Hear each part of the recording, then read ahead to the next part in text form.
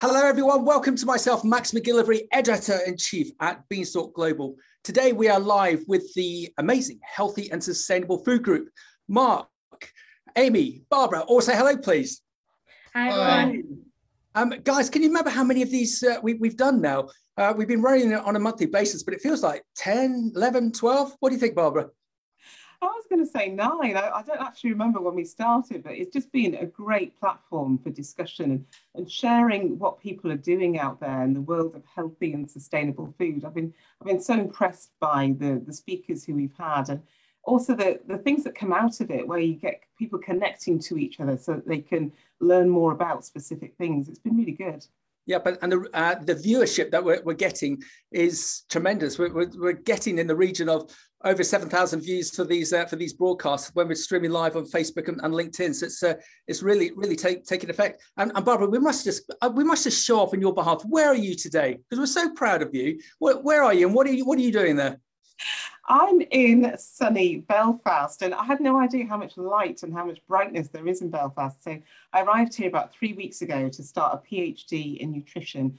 So for the next 4 years, I'm going to be studying what's called the Healthy Aging Diet Study and looking at how we can improve the lot of people over 65. So what tools can we put in the toolkit to get people living healthier lives? So without the kind of cognitive and physical issues that we're seeing at the moment. So how can we prevent that by having a healthier diet? Amy, she's a real powerhouse, our Barbara, isn't she? I wish I had the mental intelligence to be anywhere near like Barbara, but Amy, you have. Say that again, sorry. Aren't we impressed with our Barbara? Oh yeah, of course.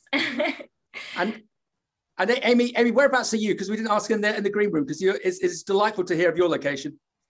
Oh no, I'll be disappointing you this time, Max. I'm actually in St Helens. I'm in the UK. Amy's normally in sunny Greece. So welcome to our weather. Yeah, well, actually, it's raining in Greece right now, and it's sunny here. So I think I've made the right decision. Oh, well done. Okay, so let's get on with this. We have got some amazing expert speakers over above our group founders, and we're majoring on the subject today of eco-labeling, what it means for consumers and businesses. Let's just give a bit of a background to the group of healthy and sustainable food, especially for those listening on the podcast.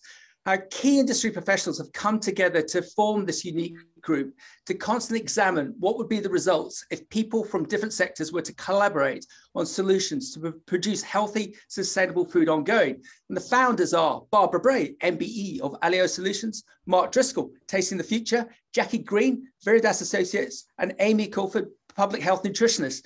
And the aim of the group is to improve nutritional quality of food and availability for all social economic groups in the UK. They're going to do this by bringing individuals from different sectors together for projects on sustainable nutrition. And our platform, Beanstalk Global, is proud to host this series of ongoing monthly broadcasts for them. So, eco-labeling, what it means for consumers and business. A new eco score has been piloted by major brands in the UK and Europe. Currently, consumers don't have the information they need to make more sustainable buying choices. Clear labeling on carbon and environmental credentials will help them support the brands and products doing the right thing by our planet. And today we're going to discuss the pros and cons of eco-labeling and what it means for consumers and businesses. And we've got 3 key individuals that we're going to just bring on in a moment. But here I've got a cabbage that got dropped off to us earlier, and it's going to be fascinating to see how we eco-label something like this all the way to a fizzy drink. Mark, do you think it's going to be possible? Do you think eco-labeling is going to work for all of us? Thanks, Max, and lovely to have everyone on today. Yeah, I absolutely do. I think Britons are used to checking traffic light scores to compare the kind of calorie, fat, sugar, and salt content of different foods. So it's about time we had a new environmental label to make sure people think about the planet's health too. And certainly there's been a plethora of new eco labels launched recently.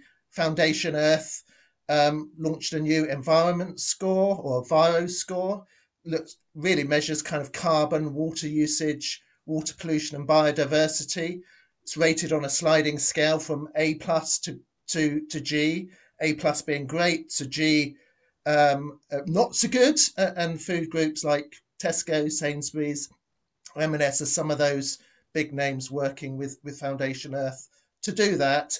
I think really to inform citizen consumer behaviour, but more importantly, to help suppliers and those brands improve their own sustainability performance. So I see it as a positive thing.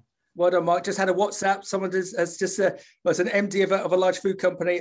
Another label. Here we go. Trying to drive social, economic, behavioural change. Will it work? Question mark. Question mark. We can get into that in a moment. Let's have a meet up with our experts that we gained today, because we've got some fascinating individuals in.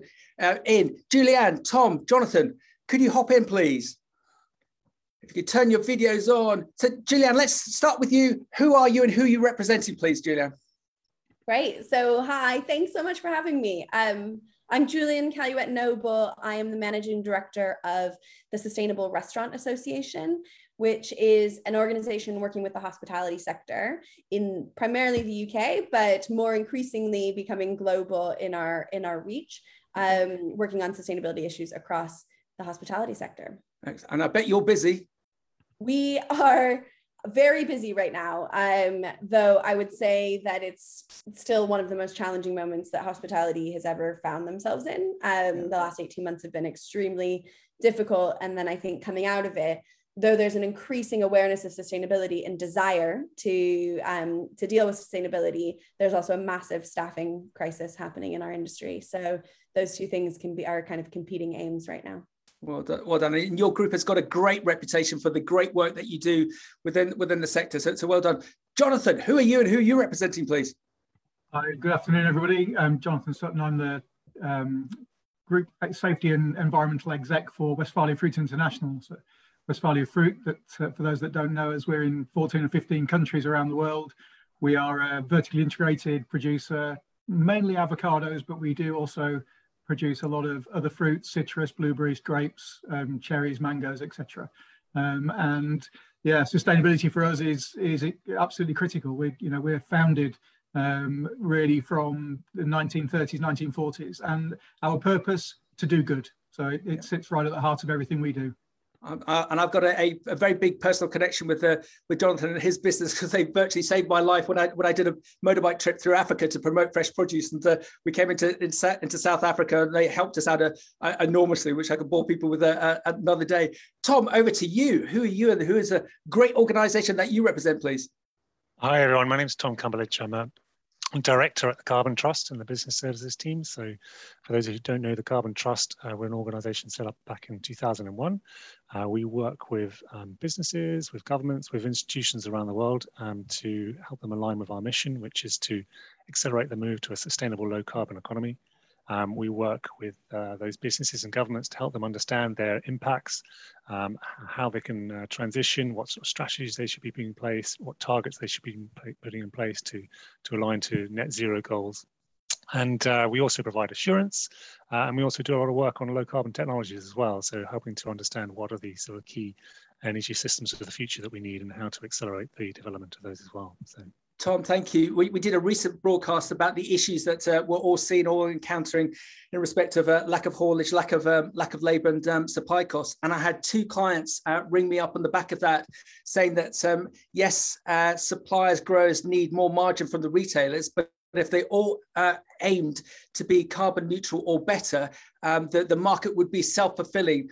Would point itself in the right direction. Max, you've got to get the Carbon Trust on, because we all need to adopt the Carbon Trust principles. So it's great to have you on, and it's great that there's this movement towards yourself and your colleagues to try and make that change. So let's just do a bit of a deep dive with each of you for 4 or 5 minutes, and then we'll go into a fast-paced Q&A. If you're watching and you've got some questions of any of our experts or any of the group founders, please put them in either via Zoom or via WhatsApp or on the platforms you're watching, and we'll see how we get on from there. Tom, Jonathan, if you could just turn off your video. So Julianne, how did you get into hospitality? What's your background? We have so many graduates that dial in, and they're so inquisitive, and they seem to learn from individuals like yourself, and experts like yourself, Jonathan and Tom, to get a bit of guidance as to where they should go within this mercurial world of food. How did you get involved with the food sector? I've got a kind of long and winding road to the food sector in some ways, because my actual education was in education, and so I thought I was going to go into schools and education, and I'm obviously American. And one of the biggest things that really struck me was how can we possibly expect children to learn when children are hungry? And that sort of led me to thinking more and more around the issues, the politics around school food. And this was around the time that Jamie Oliver had done Food Revolution in the US, kind of building off of his work that he had done with school dinners in the UK. And I got really ignited by that. I did a postgraduate degree in nutrition and came over to the UK and started working for Jamie on school food campaigning. Wow. And so the start of my time in living in England was 5 years running Jamie Oliver's kind of school food programs and working in food. And then that led to working at the Sustainable Restaurant Association and actually realizing that restaurants have are in such a unique position to do so much good for a lot of the challenges that we're facing, not just because restaurants and the hospitality industry as a whole is quite a impactful sector. We are, we use a lot of resources. We emit a lot of carbon and other things.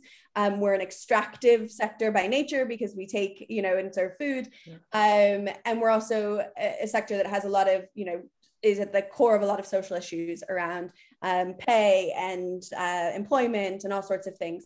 So it was sort of an interesting transition to go from school food into restaurants, and realizing that restaurants, when they get it right, not only are doing immense good for their own kind of business, but they also are kind of cultural markers in the same way that Jamie is kind of a cultural icon for his campaigning. Restaurants can really be something that changes behavior outside of the restaurant.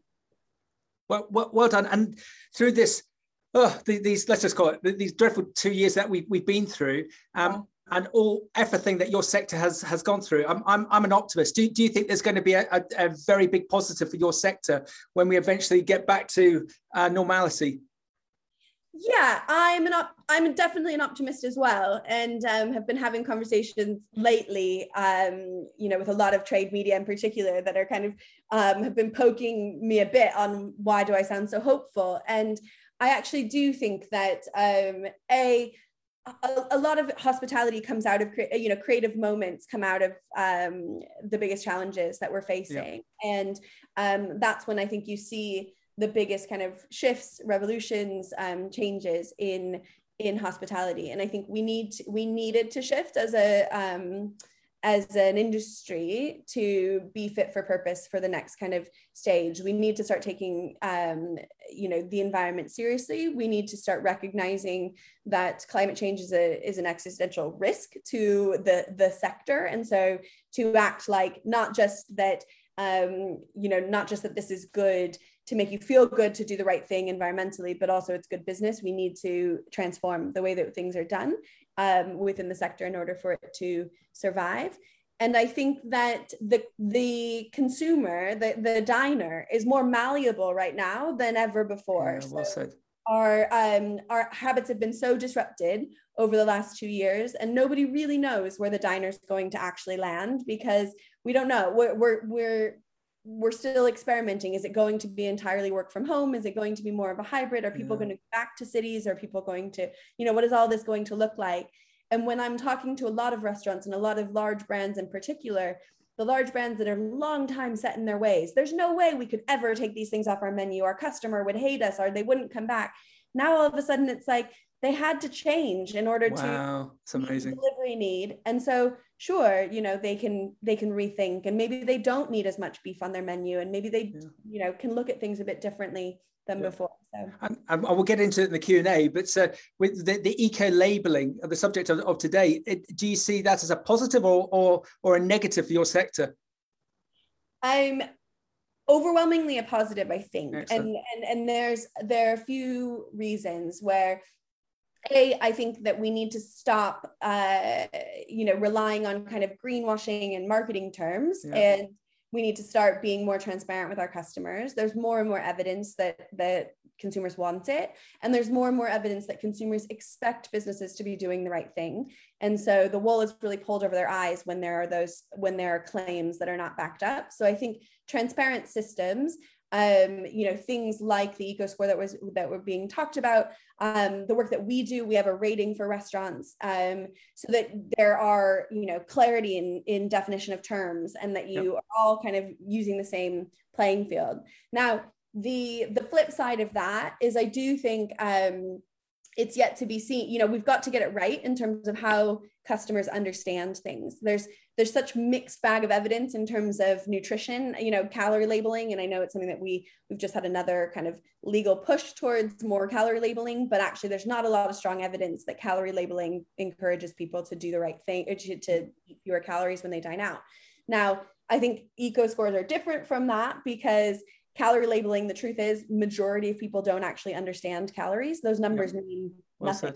And I think when it comes to eco scores, we need to be really conscious that we're not just like flipping a carbon number onto a menu, because there's no context for that. I don't know. Is that good? Is that bad? What does that mean? Okay. And I think we need to be guiding the consumer. I think, I like the A+ to Gs. I like the traffic lights, that sort of stuff that helps people make better decisions. Well done. Jonathan, can you come in? Julian, just on one point, collaborations, if you look at, there's been a recent press release, if you call it a collaboration, that Jonathan's business has just been accredited with some of the key Carbon Trust elements that they've worked really hard to work at. With your group, do you think there's collaborations to be had with the likes of Jonathan's business? Jonathan's business is one of the largest growers, as he mentioned in the introduction, of avocados and other fruit. Do you think there would be collaborations to be had within the supply chain, on the basis that 6 out of 10 kids in the UK don't know where fruit and veg comes from, to be able to collaborate with some of these amazing fresh produce and fresh food suppliers like Jonathan and his colleagues? Do you think there would be a good link to be had there?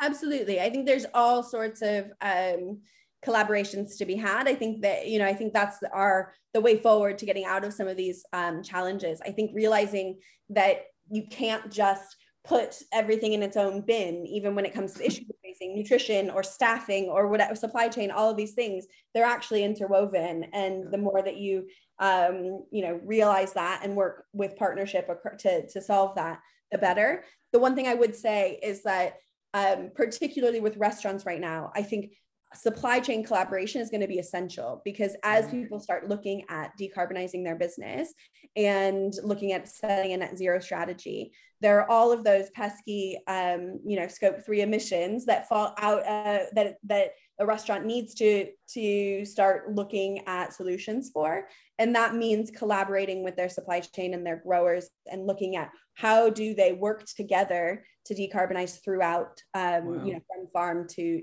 plate. Julian, fantastic. Can you turn off your video, and we'll bring you back in for the Q&A. Jonathan, that'd be a really interesting collaboration, wouldn't it? With the likes of the Sustainable Restaurant Association and other such groups, do you think? Absolutely, Max. I think the opportunity to collaborate is huge. We're doing all of this work at farm level and all the way through to our packing houses. So the scope 1, the scope 2, definitely. Scope 3 is huge. I think people don't realize just quite how challenging the scope 3 carbon removal is, because we can't change, fundamentally, we can't change where we grow the avocados, and we really can't change where we sell them without collaboration. So I think working with people who actually value what we're doing and can also pass that on to the consumer is vital. Absolutely the key. Well done. Collaboration and partnerships. That's something I've really learned over the last 18 months with all the various podcasts. Jonathan, just going back to the point that we made with Julian about people's backgrounds and the number of graduates that listen in. I asked my esteemed colleague, Ian Reid, how do I describe Jonathan's Sutton. And Ian, just embarrassed, you described you as, well, he's a rock star. He's an industry fresh producer rock star. And we're not being over complimentary or facetious, of course, but you look at your background and how it could be of interest to graduates as to what you've done and where you've got to today. Can you just give us a quick précis as to some of the companies that you've worked for, please, so that everyone can get an understanding of you? Sure. So I've literally have covered field to fork. So, I started as an agronomist for Birdseye Unilever, and then moved into Tesco, both in the UK, internationally, and latterly in Asia. I worked for Marks and Spencer. I worked for Greenyard, and here I am now with Westfalia. So, certainly worked for some of the biggest companies in the world from a consumer perspective, and certainly some of the people who care the most or care among the most around their sustainability journey as well. Yeah, well said, because you as an individual, you could have gone off into any other sector whilst you were progressing your career. What persuaded you to stay in the mad, mercurial world of fresh produce? It's so real, as you say, you're lifting that cabbage, and it's just fantastic. You can connect with, the grower, the producer, and the community that surrounds that as well, and bring that product all the way through to the consumer wherever they are in the world. And I think that connection point for me is really vital, because what we're doing is we're selling food, we're selling stories, and and I think that's really passionate for me, is to doing the right thing is important, but actually bringing the consumer along that journey. When I was an agronomist in Birdseye, just growing peas in the Yorkshire Wolds, I had no idea who the consumer was. And then when you step into retail, you are exposed to both sides of the story. You've got the consumer who is very demanding, and then you've got you're trying to push the demands back to the supplier and the grower, but also make it valuable for them as well. So yeah, for me, this industry has that pivot between farm and consumer wherever they are in the world, and you're connected. Well done, and I'm going to be slightly over emotional about this and state that I think the sector of fresh food, fresh produce, whether it be Julianne and her members on the restaurant basis, or yourself and your colleagues internationally, you make a difference. Rather than energy drinks, which don't make a difference, they just deteriorate, especially kids' health. And the amount of stories, Jonathan, that you and I know on a fresh produce perspective, just from South Africa alone, and some of the amazing stories of getting on top of the likes of AIDS and cancer awareness and some of your growing outlets. I wish there was more of a way to get that story out to the consumer, so that when the consumer's buying your avocado, they know the story behind it and see it on a different perspective, and so look to buy more because they know that you and your company are doing better than perhaps an energy drink company. But that's probably a conversation for another time. Do you think? Yeah, completely. I think I respect the whole of the food industry, whether it's manufacturing or whether it's fresh. I think we all have a part to play in diet and health and well-being, but I think there is an element of how do we bring the story and how do we bring the value of the food that we produce, or the nutritional value back into the consumer, and get them to just realize that calorific value is important, but so is the journey that it takes. And we're dealing with huge issues around the world, immense drought, going through South Africa, as you mentioned. We're seeing droughts in Chile and parts of the producing world. And then we've also got excessive rainfall in other countries like Colombia. So we're dealing with climate change on a day-to-day basis, and actually battling through some really big issues. And yet the consumer focuses on the now. We're looking at the next 20, 30, 40 years, and the consumer is very much in the now. That's challenging for everybody to get to grips with. Yeah, and Jonathan, are you okay to mention about the Carbon Trust and your recent alliance with them? Yeah, absolutely. I mean, our business. Jonathan, can I just get Tom in? Tom, can you come in? And Jonathan, fire away, please. Sure. So we've been working with the Carbon Trust with our UK business Greencell for I think 4 or 5 years to establish the company carbon footprint, the kind of scope 1, scope 2 of our business here, and we've been on a journey to reduce our emissions, working with the Carbon Trust to both measure but also give us information as how we can do that. And then we collaborated with our products in South Africa to get a life cycle analysis of the product carbon footprint. So we looked at the product that we grow in South Africa and sell in South Africa, and the product we grow in South Africa and sell in the UK market, just to understand the difference between all of those areas. And we also looked at we do processing products. So we looked at guacamole and oil as well.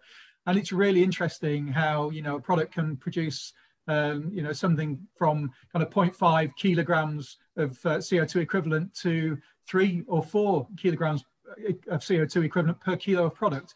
Wow. And it's just massive, you know. But I think working with the Carbon Trust gives us credibility because they are renowned. You know, we're known as being one of the best. They're known to be one of the best. But also they bring a little bit of sense to it as well. So they're not just ticking boxes. They're actually bringing good activity into us. Yeah, and so Tom, would you regard? Well, I'm really going to say this, Tom. Would you regard Jonathan as a bit of the poster boy, and he and his company in respect of what they've done, what they've achieved with the Carbon Trust? Yeah, I think whether you call it a poster boy, but I think you know the call out here is you know all businesses, you know, no matter what sector they're in, really need to be focusing in on their carbon footprints. With that goal on getting towards net zero, it's clear that there's a significant challenge to decarbonize all sectors of the economy. So I think, you know, the first and easiest step for many organizations is to measure their carbon footprint. And there was a reference earlier to sort of these different scopes, so maybe I can just briefly explain that. So, you know, there's the easier thing is just measuring the organizational impact, utilities emissions, so typically scope 1 and 2.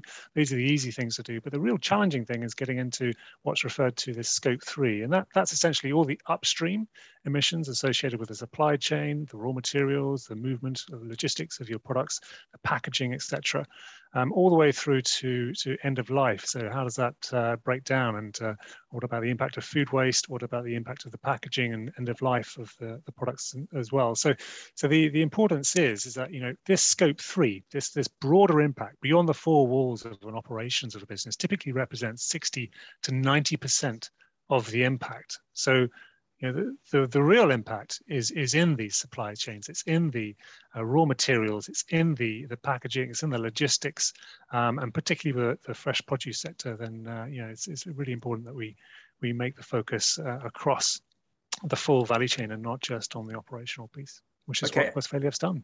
And so on that basis, you'd be really keen to get other similar food businesses like Westfalia involved, partnered, collaborating with yourself for everyone to get to that ultimate end game.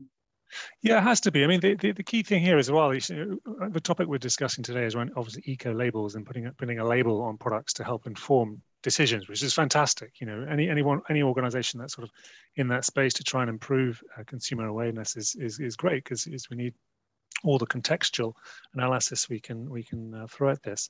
But the key thing here is not to forget that, you know, measurement and labeling is one aspect, but the key thing is then what do you do with that data? Yeah, well done. How do you use it inside your business so that you can inform procurement decisions, you can inform product design, you can inform decisions around packaging, logistics providers, et cetera, et cetera. So the key thing here is actually the data itself, and then what do you do with it? So you move beyond simply the measurement aspect, and then you actually look at it to inform decision making across the whole of the business. Yeah, Tom, well done. Whilst we were talking, I've had 3 WhatsApps from 3 students. What's Tom's background? We've had great background journeys from Julianne and Jonathan. What's Tom's background to the Carbon Trust? A background before the Carbon Trust was a bit of a meander to get here. So I've been at Carbon Trust for 15 years, but short background was I studied international politics at university, then worked in Japan teaching English for a couple of years in a fishing village in Japan. Wow. Then came back to UK and worked in consumer credit in finance, and decided I didn't want to work in consumer credit for the rest of my life, and then into the Carbon Trust to sort of manage carbon as opposed to debt. Wow. So, and your journey within the Carbon Trust, are you positive that you and your colleagues can make the difference? Well, we don't have much choice, do we? Are you positive that you can make the difference that we need? Or it's a bit like the debate that's going on with COP26 and the Chinese premier not attending, and there seems to be lots of roadblocks, and the Queen getting involved in the last 24 hours. Being the optimist, as I stated it earlier, do you think you and all of us can collectively make the change that we need to? Yeah, I think you got to stick onto the optimist trait here. I mean, we all have ups and downs in terms of our days, in terms of working in the sector, right? But I think when we look at the last couple of years in terms of the huge swell of change in opinions on climate change, and driven a lot by the media in terms of covering the severe impacts that Jonathan was mentioning earlier in terms of drought and rainfall and extreme weather.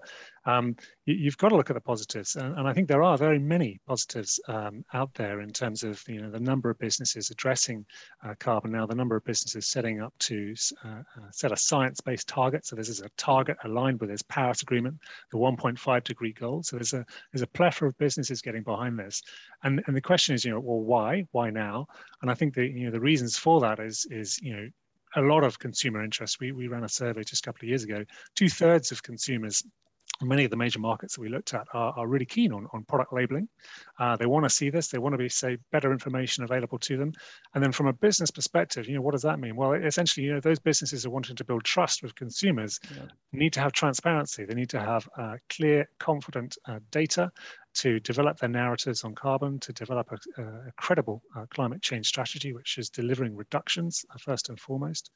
And they're doing that partly from a reputational perspective, but also partly from an investor perspective. This shift in terms of green finance, the shift in terms of transitions that we're seeing in different sectors is really exciting. So I think, I'm an optimist in that sense. So you've got to look at this in a positive lens, and there's lots of positive aspects in terms of that transition to a low carbon economy. Tom, well said, thank you. I used this example on a number of occasions previously, that Legal & General is one of the UK's largest pension funds, and they've stated that by the end of 2022, the 100 top companies that they currently invest with, if they don't see a diversified board with those companies, they're going to pull the funding. And you can see what's going to be the next step for the likes of Legal & General. It will be this whole element of the carbon aspect, that they'll be putting the pressure on the companies that they invest in. So we're going to see that change happening. But I mentioned earlier about this broadcast that we did previously about the issues within the sector, and myself having 2 clients phoning me up and saying the issue is carbon. 5 years ago, I would have never have assumed that those sorts of individuals would ever have made such a statement such as that. So there's definitely a momentum happening, and the more people that get behind it and the Carbon Trust, Tom, I think we're going to be in a good place. So Tom, let's get everyone back in. And Barbara, if it's okay, I'm just going to start with yourself with the eco labeling. Barbara, do you think is it going to overly confuse the consumer? Have we got enough of these accreditation labeling systems all out there? Is this just a step too far, Barbara?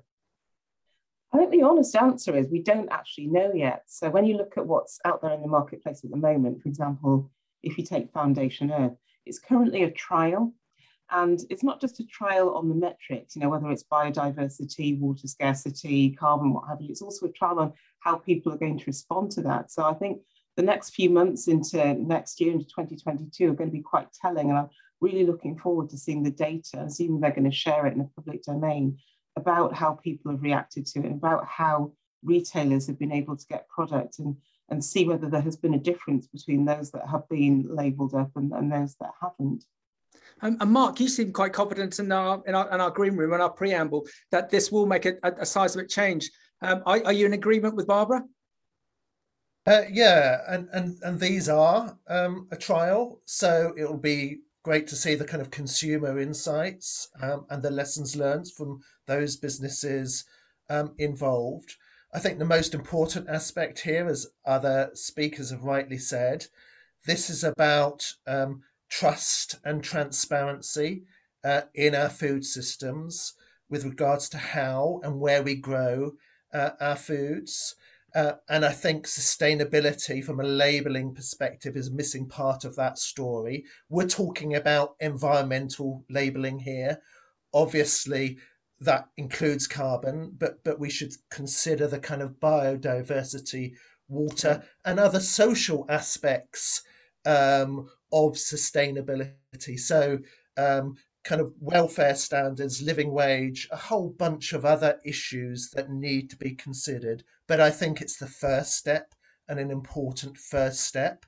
And we can't act without measuring the impact of our actions. And this is the first step in changing not just citizen behaviours, but the behaviours and getting businesses to think about how to address those Scope 3 emissions. I love it when Mark says citizens behaviors. I can't even say. I love that. Love your I expression. prefer citizens to consumers. I talk about citizens rather than consumers, because citizens should be active engagers within the food systems, not just recipients of food. Yeah. So I tend to use the term citizens. Yeah, well done. And just all to our audience out there, if you've got questions for our experts, we've got some coming in, please send them through so we can ask them over to them. Jonathan, with your prestigious retail connections, do you think there's retailers they're thinking, oh no, not another label system, all we want to do is sell fresh food, fresh produce at the best price, best quality for our consumers? Why do we need another label? What do you think the view would be internally within the retail sector, Jonathan? Would this be a thumbs up, thumbs down? What do you think? Well, I think generally it'd be a thumbs up. I think the challenge of the retail sector is the competitive nature of it. Is, how do they all kind of get competitive advantage, which is, absolutely not right and proper. You've got Plan A with Marks and Spencer been running for a lot of years, and a big drive for that, but everybody else is getting on the bandwagon, but getting on the journey really as to decarbonise the businesses. So I think the competitive nature will be their challenge. Actually, is nutrition's very easy, but even so, they had challenges in the traffic lights. Which ones do they use? But I think what we've got to do here is not confuse the consumer. As was said earlier, I think the opportunity is to look at a standardisation system. But it's challenging, massively challenging. And Jonathan, we had we run a monthly broadcast for Women in Food and Farming with Christine Tacon, CBE chair, current chair of Red Tract and previous grocery code adjudicator for the UK. And we talked to her about live, so I'm sure she'll be happy for me to discuss it now, about the recent takeover of Morrison's, and her concern was that it's just going to be debt laden, a bit like the Asda takeover, and those investors are will just want to see margin return. So anything that's not adding value potentially is not going to be promoted or pushed. Do you think, Jonathan, that's going to be an issue within the retail sector, as you say, that it's very competitive, and anything that doesn't make money is going to get overlooked, or is just going to be kicked into the long grass? This is slightly more neutral, really, because I think the suppliers will take the initiatives, because we've got to decarbonise our own industries anyway. So it's actually, we're going to do it, whether the retailer wants it or doesn't want it. We're on that journey and we're going to do it, and because it's the right thing to do. We've got to play our part to net zero or carbon neutral or whatever the countries choose to be. If we don't do that, then the countries haven't got a hope. So actually, the retailers will almost get this for free. Whether they choose to use it or not is entirely up to them. But I think the other part of this is, how are they going to tell the consumer? Because packaging is becoming a little bit of a challenge. Space on packaging or space on menus in the hospitality sector is, people aren't really reading packaging, and we're going to get rid of a lot of packaging anyway because it's unnecessary. So I think the consumer will have to go somewhere else to find this information. So whether it's on our websites or generic websites like Red Tractor, etc., I think that's where the consumer is going to go somewhere else, and therefore it becomes non-competitive in this space, because whether you buy it in Aldi or Lidl or Asda or wherever, the data is the same. So I've got to come back to my cabbage. So do you think we potentially will just have a nice big a user-friendly label, an eco label on this type of product, extolling the virtues of its life story? What do you think, more likely to be shelf edge or website. I think there'll be nothing on the package. I think the consumer will have to, or the citizen will have to take ownership of finding that information, and those that choose to will do, and those that choose not to won't. Yeah, Julianne. I jump in just for a second, because I think you brought up some really, really good points there, which is one, that there are a lot of competing issues with this sort of thing. So the fact that we're also driving on a packaging reduction journey, and that's a really important piece of, and then, so you can't pause that journey on reducing packaging because of the consumer information journey. So you've got to manage both of these complex things at the same time, which means thinking differently about how are you going to actually use a label in a context in which we're moving away from over packaging and over adding. We don't want to add a sticker to your fresh produce. That's unnecessary packaging. So I think we need to hold complex ideas in our heads. And to come up with some of these solutions. And then I think the other thing that was interesting that you pointed out around your question around supermarkets and margin and making back profit and things, the same can be said of the hospitality sector right now, in the fact that it's been so decimated on profits over the last 18 months, and is really coming to this new post-COVID world and at a great kind of deficit economically.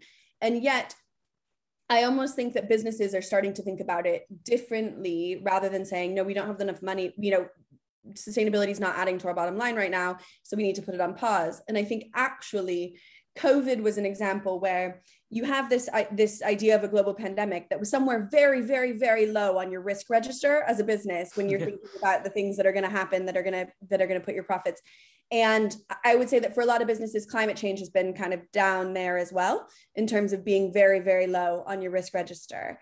And I think for a lot of the hospitality businesses that we work with, the fact that the global pandemic happened and the squeeze on supply chains and all of this sort of stuff, all of a sudden brought a red flag to some of these things that were at the bottom of your risk register. And you now no longer can say, we don't have the money, doing that thing isn't going to add to our bottom line, because now it's actually not doing that thing is going to be more expensive for us in the long run, because we are going to have a disrupted supply chain, or we are going to, so I do think that there is some different thinking happening right now around, maybe it's not profitable in the short term, but it's way too expensive to not deal with it in the long term. Well said. And Amy, as an expert food nutritionalist, how do we educate the consumer in the respect of eco-labeling to adopt it? As Jonathan said, I'm not going to get my cabbage out again, but for them to engage with with information in store or online, how do we get the consumer to understand about eco-labeling and what difference it's going to make? What's your view from a food nutritionist perspective, please? Well, I think that when you look at environmental sustainability for food, it's really complicated. And I mean, everybody here probably has done a lot of research into this and has an idea of the different factors that come into sustainability, but we can't really expect consumers to fully understand that and do all the research. So I think eco-labeling can be a way to kind of bring all of this information together into a single score. So that's the carbon footprint, the biodiversity, the pollution prevention, water use, all of those things. And it can help simplify the process for consumers who want to make more sustainable choices, but they just don't have the time to actually go and do the research themselves. Yeah. Thank you, Amy. Tom, what's the magic wand in the respect from the Carbon Trust as to how we educate the consumer? Because we've obviously got the likes of, say Jonathan as our fantastic business example out there, who are looking to create that change. But how do we influence the consumer? How do we get the consumer engaged? Is it but a label, or what more can we do? What's the view of the Carbon Trust, please? Yeah, I think it's a combination of all these things, right? It's going to be a combination of more businesses doing more labeling, and as you get more labels appearing, whether it be the eco labels or the carbon label, is going to need to help increase the knowledge of what are these key hotspots in our food and drink. What are the key things that are going to be more of a rule of thumb, as opposed to every time you look at the product in the supermarket. So I think that information will build up. I think there's a definite role here for education in terms of schools, and in terms of chefs, and in terms of restaurants, and in terms of all of the players in the food sector, really, to start to talk about contextual analysis. So what is the big carbon hitters on my menu or in my shopping basket? And I think after time, you won't necessarily be looking at the label each time to understand that. But there is a challenge there, I think, with the eco labels, and that there are so many different environmental factors that need to be taken account of. And I think that's a particular challenge for food and drink. I mean, we obviously have a carbon label, and we focus on carbon and don't make many apologies for that, really, because that's for our view, to get to net zero, that's one of the main single important big issues to focus in on. And carbon's relevant across all products and all services, no matter what part of the economy, right? So, but within food and drink, you do have this challenge of a whole range of different metrics. Water pollution, you've got antibiotics, you've got scarcity of fish stocks as well. You've got eutrophication. So there's a range of different things in there. So I think there is a role there for a simple rule of thumb in trying to get to that. Whether or not all the scientists I think are aligned on that as to whether you also look at soil health and other aspects on a label.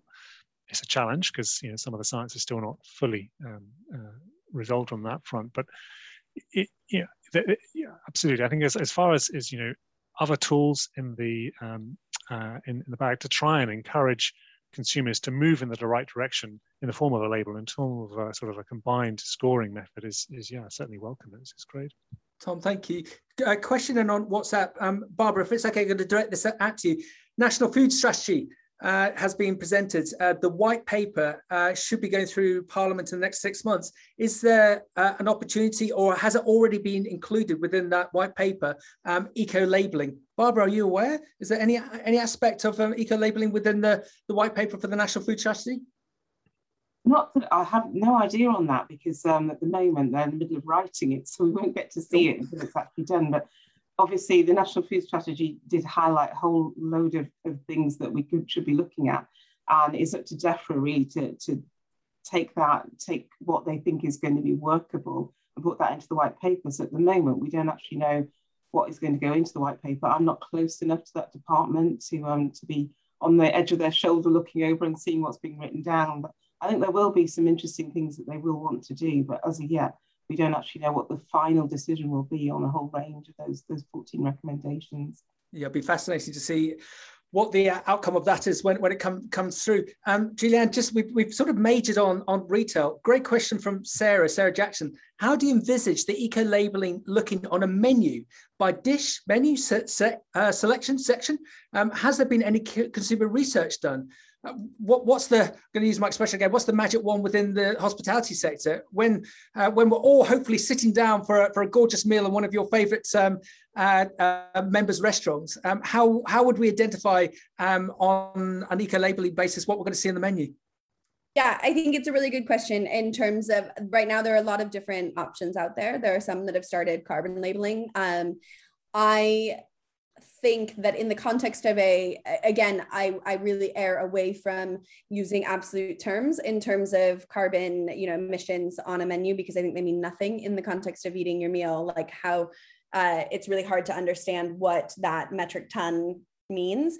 I think it's really important that it is not universal, because the key message we're trying to get across to consumers, right, is that there are differences in your choices. So there are certain foods that are more impactful than others. So actually we at the SRA definitely urge against things like, there's a scheme out there that's called carbon-free dining, where it's £1 on the bill to plant trees to kind of offset your menu, but there's not really a consideration in that about what you chose. And so that's not really showing the consumer that like there was a difference between if they had the lentils versus if they had the steak.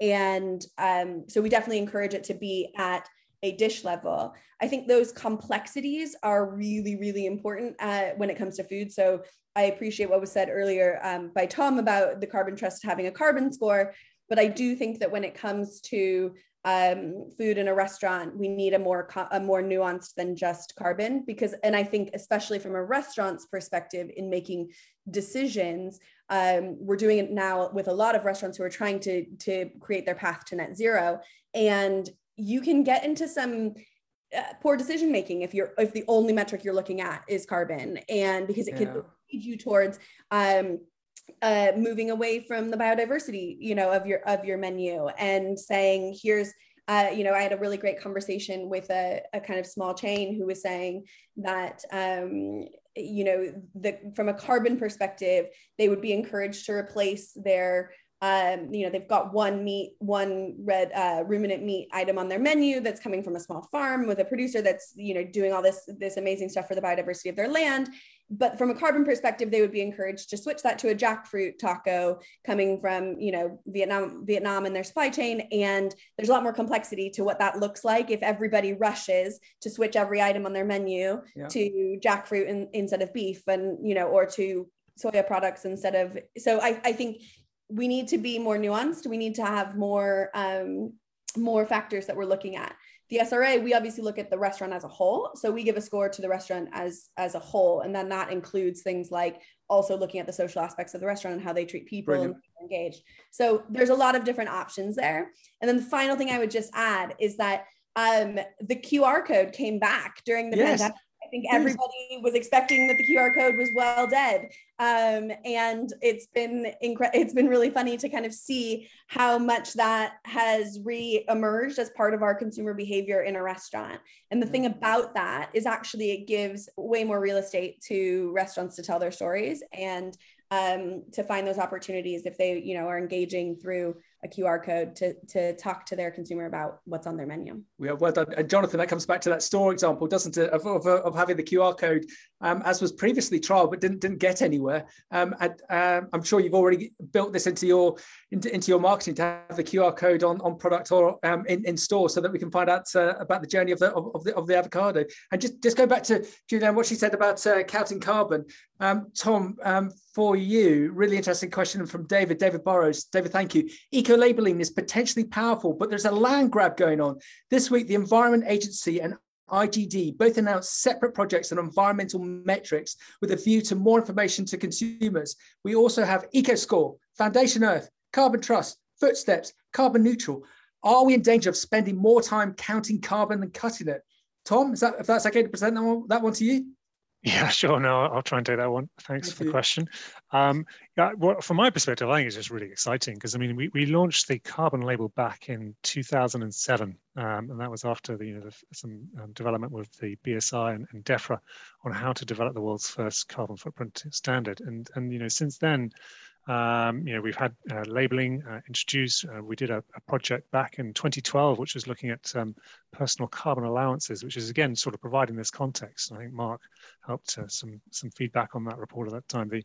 The challenge, I think, is how do you use the data to inform decision making? And that's kind of at the heart of what we do at the Carbon Trust is measuring not purely for reporting, but for driving decision making, be that from a consumer perspective, if you're wanting to inform the consumers about the impact of your products and services, or indeed what you're doing to reduce it. So we'd always encourage, any organization that uses our label specifically is to provide more context to the consumer or to the citizen or to the business around what that means. So what does that footprint mean? What are you actually doing about it in terms of reduction measures, and how can the citizen play their part in terms of using that information as well? So yeah.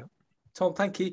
Jonathan, with your business, have you looked to engage with EcoScore, Foundation Earth, Footsteps, Carbon Neutral, or are you just happy with your alliance with Carbon Trust? What's the view within your business? Yeah, we've looked at a lot of them. We've certainly spoken to the eco labels that are coming through, really, because we're driven by consumers. So retailers are our bread and butter in the UK, particularly. So if the UK retailers are going to go down a track, we need to follow that track as well. So we've spoken to them. The Foundation Earth label is really interesting because, as somebody else mentioned, it's got balance. It's not just about one thing. It's about a lot, particularly on water as well, which is a key ingredient. So yeah, we've talked to them. We'll watch it with interest. Yeah, and it's interesting to see what's happened with Tesco's and Leaf in the last, whenever that was, Jonathan, last 10 days, 2 weeks, that there does seem to be this movement towards the best system out there that has been proven. An example of Leaf, and you look at the Carbon Trust, you look at your alliance that you've got with them. Mark, what's your view of David's question, please? So yeah, I think it's really interesting, and I think the Foundation Earth scheme has potential because it combines a number of different aspects of environmental sustainability. I just kind of want to make a point, I suppose, that particularly post-COVID, many shoppers are now increasingly going online. We've talked a lot about labeling. We know a lot of people are, we've got to increasingly reduce packaging, and therefore there's going to be less space on whatever limited packaging there is to communicate the information.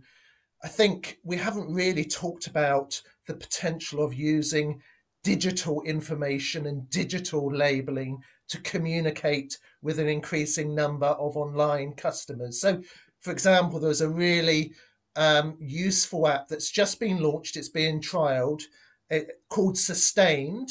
It's an app that you can download, and what it does is it gives a environmental sustainability score when you're shopping on Sainsbury's. I think Sainsbury's, Tesco, I think Waitrose. Automatically, this app comes up and gives a sustainability score, and it's very linked to citizen values. So different citizens have different values. Some people are more concerned about climate or animal welfare. Some are more concerned about health and nutrition. So it's aiming at tapping into citizen values and their own concerns. And I actually think this has huge potential, I think, to communicate, to provide transparency to citizens around the environmental, social, health dimensions of their food choices, and actually at the same time potentially point them in the right direction. So I think we need to think about labelling much more broadly through the kind of online digital platforms that are out there. Well said, Mark. And I remember interviewing, I can't remember his name, one of the main buyers at Ocado 3 years ago at the London Produce Show. And as he said, he would love to have more suppliers, especially fresh produce suppliers, to give them relevant videos that they could then put up. And he gave the example of when they get organic blueberries, they just sell out. And if they could have a video from that supplier as to the journey of that, they felt that that would engage the consumer even more so. But they were having difficulty 3 years ago persuading the supplier to actually invest in doing that marketing, that video. But Jonathan, I'm guessing that'd be something that the likes of your business is already looking at to try and capture that online element as Mark has stated. Yeah, absolutely. You know, the information to connect the consumer to the producer is absolutely vital. So, you know, however we do that online on our own portals or using forums and platforms like this, to be fair, you know, I think the more messages that get out there, the better informed consumers are going to be. Excellent. Okay, everyone. So we're slightly running out of time. Do you? So we're all positive that this is the right way to go. Eco-labeling. Barbara, help me here. So this is currently a trial. What's the next state of play? How are they going to assess whether it's been successful or not? Are they deploying the likes of Kantar to statistically analyze the details? How can you see this proceeding, please, Barbara? I think, like it's been mentioned already, there are quite a few different initiatives out there. So some are more established than others. And, you know, they're also not just in the retail space. We've got Compass doing what they're doing with Birmingham University. There's a whole range of trials out there. So I'm sure the way that they'll be measured isn't going to be consistent, just as the way that they've all been put out has slight differences. But what I'm pretty sure will happen is that anywhere where there's a university involvement, there will be that evidence-based piece of work that comes out and assesses this is what we trialed and this is what the outcome was, and be able to see how consumers behaved. And that piece that Mark touched on about consumer behavior is key, because if you look at the note that David Burrows has sent us saying that 88% of European consumers think sustainability information should be compulsory, whether people actually do anything with that information when it's there remains to be seen. So I think the actual research and getting that evidence from the trials is key. Barbara, thank you. Tom, we briefly covered it with when Jonathan mentioned it earlier that there's potentially going to be less packaging. Do you think that's also another route to success to get where we all want to get to by reducing the packaging and collaborating with the packaging manufacturers globally to source better packaging? What do you think, Tom? Yeah, I think that's a challenge. I mean, packaging itself has quite a range of different issues to consider there. I mean, it does play a huge role in terms of helping to prevent food waste as well, which has to be said, right? Yeah. So there is a tricky balance here in terms of, again, not trying to pick too many different environmental criteria, but packaging, you've obviously got the carbon, you've got the pollution aspect, toxicity aspect, and how you deal with it, and can it be recycled or not, etc., etc. So again, you know, using that sort of eco-label criteria is the same thing you need to do with packaging. It's a trade-off, It provides many benefits, but also, there's this, it's quite a challenging issue when we look at documentaries looking at packaging ending up in oceans, etc. So it does need to be sort of considered in a whole range of different ways there. Yeah. Tom, thank you. Okay, everyone, I'm going to get my crystal ball out with my cabbage, and I would like you to look into it and make a prediction as to what we're going to see 3, 4, 5 years out in the respect of eco-labelling, and if it's going to make a change, whether it be in the retail or the restaurant sector. Julianne, let's start with yourself. Where do you see this going? Where do you think this will be 3 years, 5 years out, the whole area of eco-labelling, please? I think we're going to start seeing, in 5 years out, we'll start seeing eco-labeling more compulsory in the line for large businesses in the way that you see calorie labeling for the largest food businesses. And I agree with all of the things that were said before, which is that I don't actually think that we'll start needing to label every individual product, but we need to start teaching the kind of general gist. So I don't actually think we need to always know every single cabbage. We just need to understand the difference between fresh produce and processed foods and meat and dairy and all that sort of stuff. So I think that'll be, I think large food businesses will start doing this, and it'll become more compulsory over time. I think the other key thing is that we'll start seeing slimmer menus as a trend, and moving towards a little bit less of this idea that restaurants need to be serving all things all the time, and more towards a slimmer set of choices in a positive way, I think. There's some fantastic points there. Amy, what's your view looking into our crystal ball cabbage? Well, I don't know whether this is realistic for 3 to 5 years time, but I can't remember who said it now about the QR codes, but I have this vision now of sort of digital supermarkets where everyone can go around and scan each item and get not only the information about sustainability, but also nutrition and health information as well, so they can make their own decision. And the same thing would work for restaurants as well. And they've already been trialing the labeling in workplace canteens and things like that. So I think that kind of system could be something that could be used across the board. So yeah, I don't know whether 5 years is realistic, but looking to the future, I think it's definitely feasible. So, Amy, thank you. Jonathan, looking into your crystal ball avocado, where do you see this this subject, this area being about 3-5 years out? I think a lot more companies will start to measure and therefore understand where they are today and where they need to be going forward. So definitely that'll take place. And I think because of that, more information will just be available on whether it's on product or in stores or websites, QR codes, etc. But I think in probably more likely 5 years, we'll start to see a lot more labeling in store or on packaging. But I think also that journey, the consumer or the citizen will also be on a journey to understand it a little bit more for themselves. They have to play a part in this because they are part of the supply chain. Yeah, well said. And I go back to the example I said with Tom about these individuals clients phoning me up and saying that the answer to the fresh produce success is carbon. If we've got businesses like yours, Jonathan, creating these alliances with the likes of the Carbon Trust, so sometimes you could accuse the food sectors of being slightly like sheep. We need more strategic players such as yourselves to make this change for us for the rest of us to then follow. Tom, looking into my crystal ball cabbage, what would you like to see? Yeah, there are going to be lots more labels, I think, and more companies like Westphalia picking this up. I think there's also key theme here in terms of the use of this data. So there's going to be more data. There's going to be more AI to be able to collect this information more efficiently. The costs will come down. And how will that data be used? I think they'll be used to sort of help citizens, businesses make more informed decisions. But also I think there's going to be a key theme in terms of, well, that was your footprint 3 years ago. What's changed since then? How are you tracking your reductions against the measurement you've taken 3 years ago? And have you actually made any progress? And are you on track to this net zero goal? So I think the measurement and the labeling, yes. But a big thing, I think, is in the next 3 years will be how you're actually tracking those reductions and how you're actually getting better data from your suppliers to provide a more specific information on how your progress against that product and that product's footprint is reducing against goals of net zero.